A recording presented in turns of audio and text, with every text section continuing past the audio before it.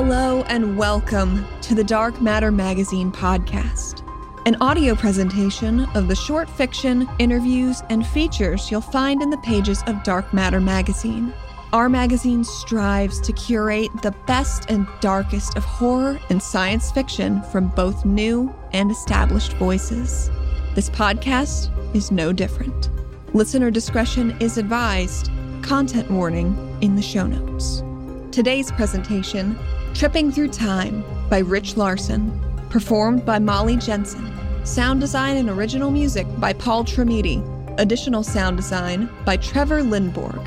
Produced by Phil McLaughlin. For more stories like this one, visit darkmattermagazine.shop. For yearly subscriptions and 20% off every purchase, sign up for a premium or deluxe membership with Dark Matter. Memberships start for as low as $1 per month.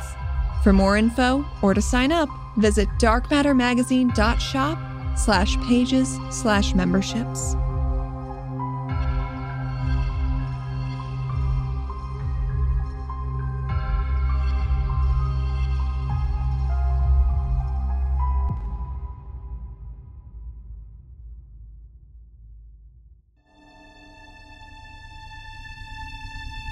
I'm always a little excited and nervous when Mother unwraps a new package. Sometimes under the wooden lid is a folder stuffed with photographs, perhaps a storage disc with video references as well. If so, Mother's body seems to grow heavier on the instant. Her shoulders slump down. It will be a challenge to get everything right. She will labor and worry for weeks. And even so, the robot will most likely keep coming back to us for adjustments. Sometimes there is no folder. But the body under the foam, peanuts, and plastic is a chill russet pink instead of the standard green-gray. This indicates extra mechanisms in the pelvis. There will be extra steps in the molding process of its bottom, and I won't be allowed to watch some of her work. Mother looks on this kind with distaste. I'm glad they don't come very often. The best is a greenish body and no folder. This is Mother's opportunity to practice her art, and I'll get to help. She'll turn on the robot right there in the foyer.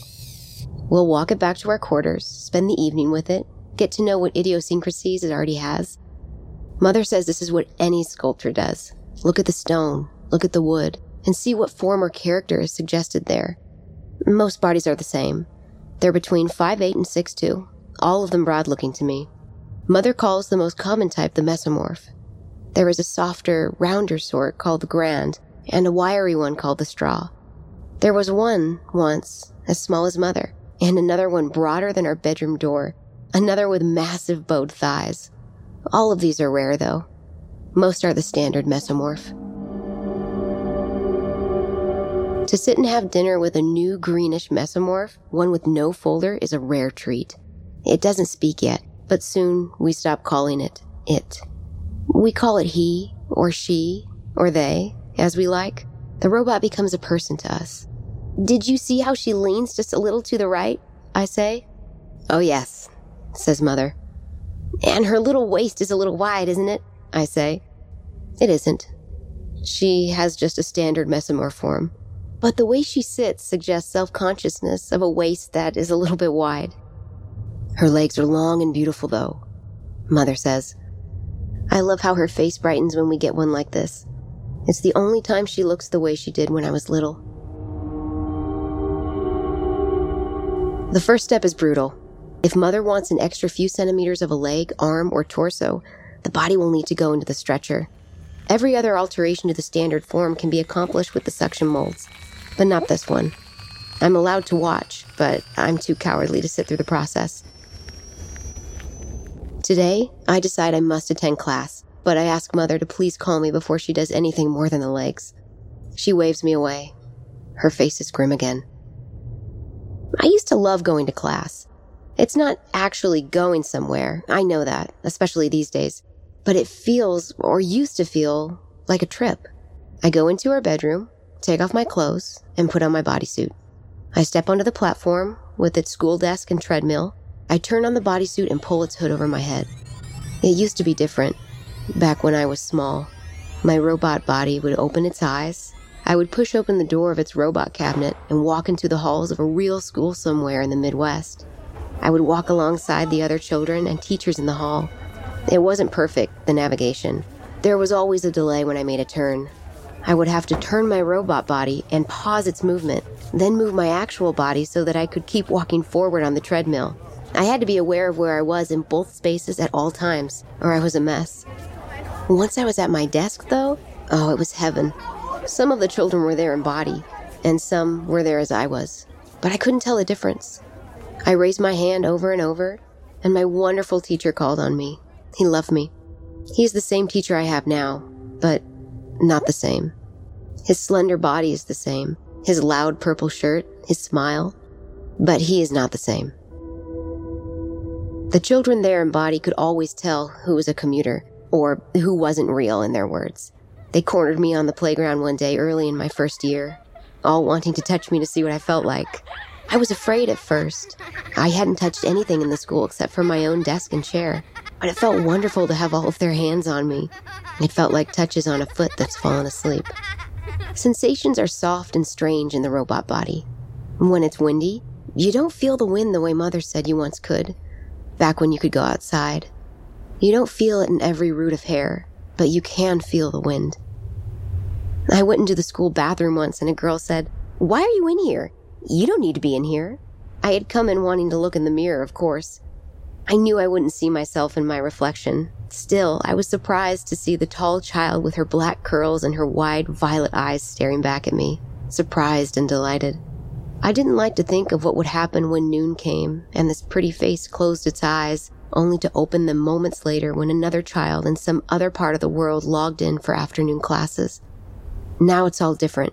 There's no bathroom because no one in the whole school is there in body. Not the teachers, not the students.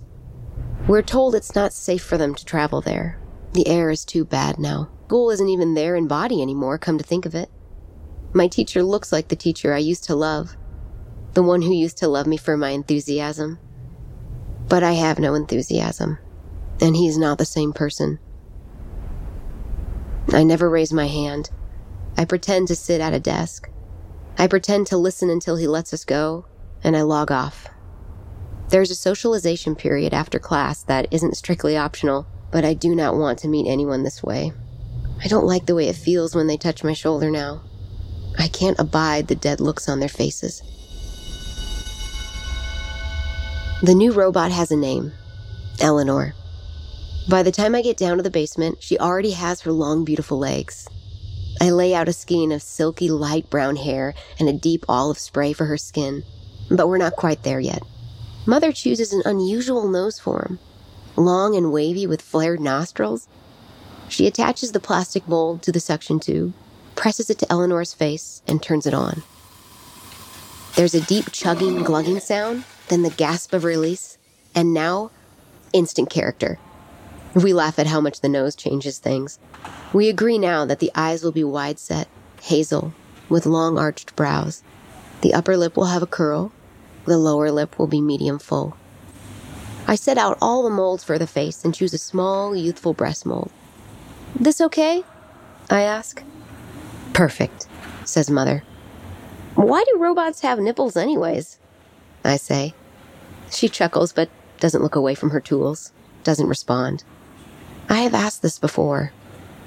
Everything except the face and breasts, Mother will freehand with a suction blade and a rounded buffer. She's planning for a narrow backside to go with that wide waist.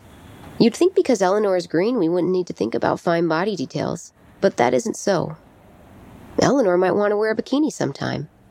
Mother has to give her backside some texture, but just a bit. We don't want to detract from those masterpiece legs. We have to decide what her abdomen looks like. Wide, yes, but firm or a little bit slack? Will she have a prominent collarbone? Will her ribs show at the top of her chest? By bedtime, it's all decided. I can see Eleanor clearly in my mind and know that Mother sees her even more clearly. I bet that when I get up in the morning, she'll have already put away the molds and the suction tubing, and Eleanor might already stand all olive brown and ready for her finishing touches. When I was 10 or 12 and Mother and I were arguing, I told her, "I used to think I might be a robot, you know? I cut myself to see the blood, to make sure that I was real." I wanted her to feel sorry about that, Instead, she laughed into her glass of whiskey. "Is it funny?" I said. "You think when they cut themselves they don't see blood," she said. That struck me. They must, I realized. They must have a filter running in their minds, somehow, so they always see what they're supposed to see. "Your attendance is improving," my teacher says. We're all alone having a conference in the virtual classroom. "Yes, and all by my own choice," I say. My arms are folded, legs kicked out into the space between us. "You don't like school very much, do you, Mary?" he says. "I'd rather work," I say. He looks through a folder on his desk. That's right," he says. "You're an apprentice, a hair setter, is that right?" "I'd say I'm a master hair setter by now. I'm an apprentice at full finishing." "Full finishing?" "Everything. Sculpture to hair, to voice, customs, even portraits." He doesn't chuckle, but he looks down. "Everything? Well, that's sweet. I didn't know there were any workshops like that around anymore." "Our workshop is underground," I say, with a port into the foyer that we've never known how to open. The company that brings us the raw forms also brings us our paints, food, and liquor. One day soon they might decide that such artisan work is not worth the cost anymore, and then they might drag us screaming from our burrow. Would they? Or seal us up inside? This is a fear I might have once shared with my teacher, but not now. "That's very sweet. Quaint," he says. "But," I say. "But," he says. "Well, you already know what I'm going to say, don't you?" And of course I do. He's just going to say that I need to make something more reasonable of myself, study something modern, join a company, or perhaps live as company people do in a smaller, bleaker hole than the one I'm in now. But there would be community, shared goals, maybe a chance for love. It breaks my heart how much this teacher looks like the teacher I loved. I remember one time how he walked us through the playground gate, just the ones of us who were there remotely, because it would have been too great a risk for the others. He showed us some of the town outside the school. He pointed to all the wrong around us and explained why it was so. He told us we might be the ones to make it right again. I remember the terrible things I saw. But I remember, too, the blue and aqua and the pink of the sky. I remember touching trees with my sleep-tingling hands. This teacher now, he just wants me to have a mind for something that will keep me from becoming obsolete before my time. That's a nice sentiment, but it's not enough. Eleanor already has rosy lips, an oily T-zone, a thick tumble of tawny hair, but no hairline.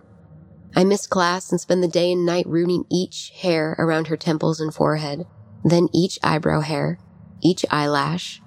I want to do the hair on her arms, but Mother says it's too late. I have to go to bed. I have to go to class. She says I must sleep, and that when I wake up, Eleanor will be all finished. I think of all the places Eleanor still has to go, because she is a special one, made to move through the world on her own. She will need much education and much testing, and then she'll go off and do some job in the world, somewhere outside. I fall asleep trying to imagine it, but cannot picture much besides the wide, bright sky. Eleanor's gone. It was deadline, and we didn't get to do all we wanted to do with her voice. It was low and husky, as we wanted, but not quite right somehow. We consoled ourselves by talking about how someone else might decide on an entirely different voice for her and how we could not control everything. We dressed her in a white satin slip and boxers and walked her to the foyer. "I guess this is goodbye," Eleanor said. She crossed her arms loosely, as though she felt chilled. We shut her in the foyer without a word.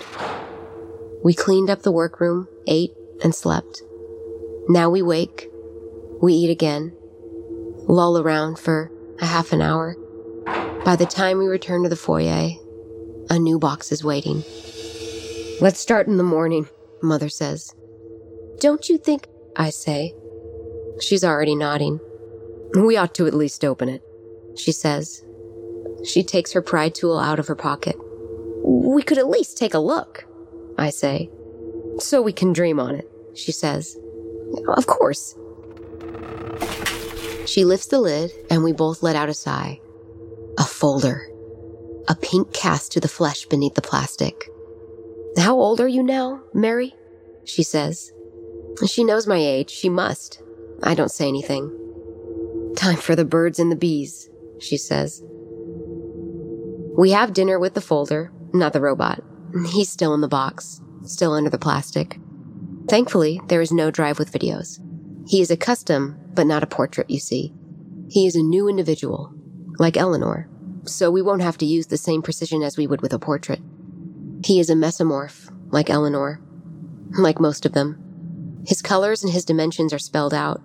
Mother points to one particular detail and explains how we'll open the cabinet of molds that has always been closed to me, and how the telescoping bulb in his pelvis will make his new part raise and lower, swell and deflate after it's molded. I giggle the entire time because, of course, I already know all of this. Still, it will be kind of cool to see. The robot is only a him because the folder said so. All of the pink ones have the same shuttering mechanisms inside. "Do you want to keep doing this forever?" Mother says. "Yes, of course," I say. And mean it.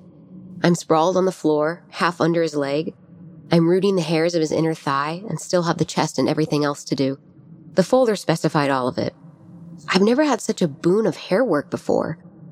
Mother says she still isn't sure whether she'll let me, but I'm planning to do the root hairs of his thatch and treasure trail and butthole, all of which are supposed to be lushly furred. I have not thought about going to class at all. "Have you ever thought of going out? Seen something of the world?" she says. "I did once, long ago.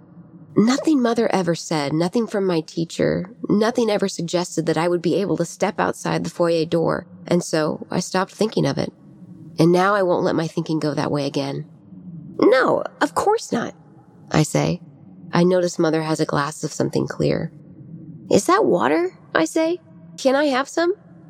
"It's not water," she says. Her face is cold and angry. "Maybe we ought to go to bed," I say. "I've been thinking what a shit life this is," she says. "I'm sleepy," I say, and I pull myself out from under the robot's heavy leg. "And how just about anything else would be better for you," she says. "I know you are here," my teacher says. "I would not be seeing you if you weren't logged in. You know that, right?" This is not a conference. This is class. And the other students are all looking on. His expression is cold and angry. "Say something," he says. And then there is some sort of glitch. His body slackens, and a second later, he bounces back to the lectern saying, "Now, let's get on with this lesson." "Oh, wow," a boy beside me whispers. "What?" I say. "They took him out. It's another teacher now." "It's not. It's autopilot," says another student. I don't care. I have just the hood of my bodysuit on. My hands aren't in it at all. They're rooting the hairs in the backs of the robot's thighs. We won't make the deadline otherwise. And the feel of it is addictive. Mother is sleeping. She'll be angry that I'm doing this, but relieved when we meet the deadline. If we don't do what we need to do, maybe orders won't come. Maybe groceries won't come. Maybe the foyer door will never open again. Mother and I fight. We make up. We fight again on a deeper and more satisfying level. I fold up the bodysuit and place it in the back of the closet. For good. The hairy robot is gone. He stood politely in his satin boxers until someone opened the foyer door. He said hello in a soft, deep voice. After they looked him over, they probably gave him some clothes and shoes to wear. They let him out, brought in another box, and closed the door. This new box is twice as broad as a normal one. A folder lies inside. Mother is already thinking about how we'll cut this one's belly open. She's thought of this even before it arrived. She's been waiting for one like this. She's thought of how we will take out great masses of filler foam and make a place where I can curl up with my knife. I will get one chance to see the world. Like a waking dream, an image of my old teacher crosses my mind. He speaks of the Trojan horse and all the other adventures of Odysseus. While Mother and I work, we speak of what will happen. What will I see out there? Will I be caught and brought back here? Or might I even flee back here, finding the world too hot or cold or poisoned? If I come back, will Mother still be here? But her face stays hopeful throughout the questioning. The doom and disgust do not cross her face again, so I cannot go back on this promise. If you return, and I am still here, how will you know it's really me? What if they swap me out? She says. I've thought of this. I'm brought back screaming, brought back in a wooden box, weak and drugged and chastened, but glad to be home. Only home isn't home. The mother I loved is someone else, or not a person at all. But I say none of this. Instead, I laugh and say, "Oh, I'll know you from the liquor on your breath." She laughs, takes another drink. But what if they seal up the port? What if they starve her inside? I can't go. I know I can't. It's just something for us to fantasize about, isn't it? Yet, we have removed the foam filling and hidden it in a corner cabinet deep behind the pots and pans. We have sculpted a place inside the body, just as though we really are doing this. I have practiced curling there and practiced the shallow, shallow breathing, like meditation, like going someplace else. Aren't they watching us work? Aren't they watching us the whole time? I say. Mother shrugs. She doesn't know. Once the space inside is ready for me, we begin the sculpting, the coloring, the crinkled copper hair. We have stopped talking of the future. We finish the work more lovingly than ever before, but we're sure to stay on track for the deadline.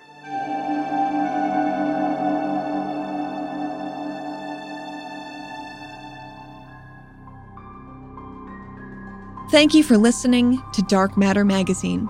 This podcast has been a presentation of Dark Matter Audio Lab, produced by Allie Nesbitt and executive produced by Rob Carroll and Phil McLaughlin. For more stories and content like this, please visit darkmattermagazine.shop, where you can subscribe to the magazine and learn more about our authors and performers. We hope you've enjoyed your time with us, and we'll see you again with a new episode in 2 weeks.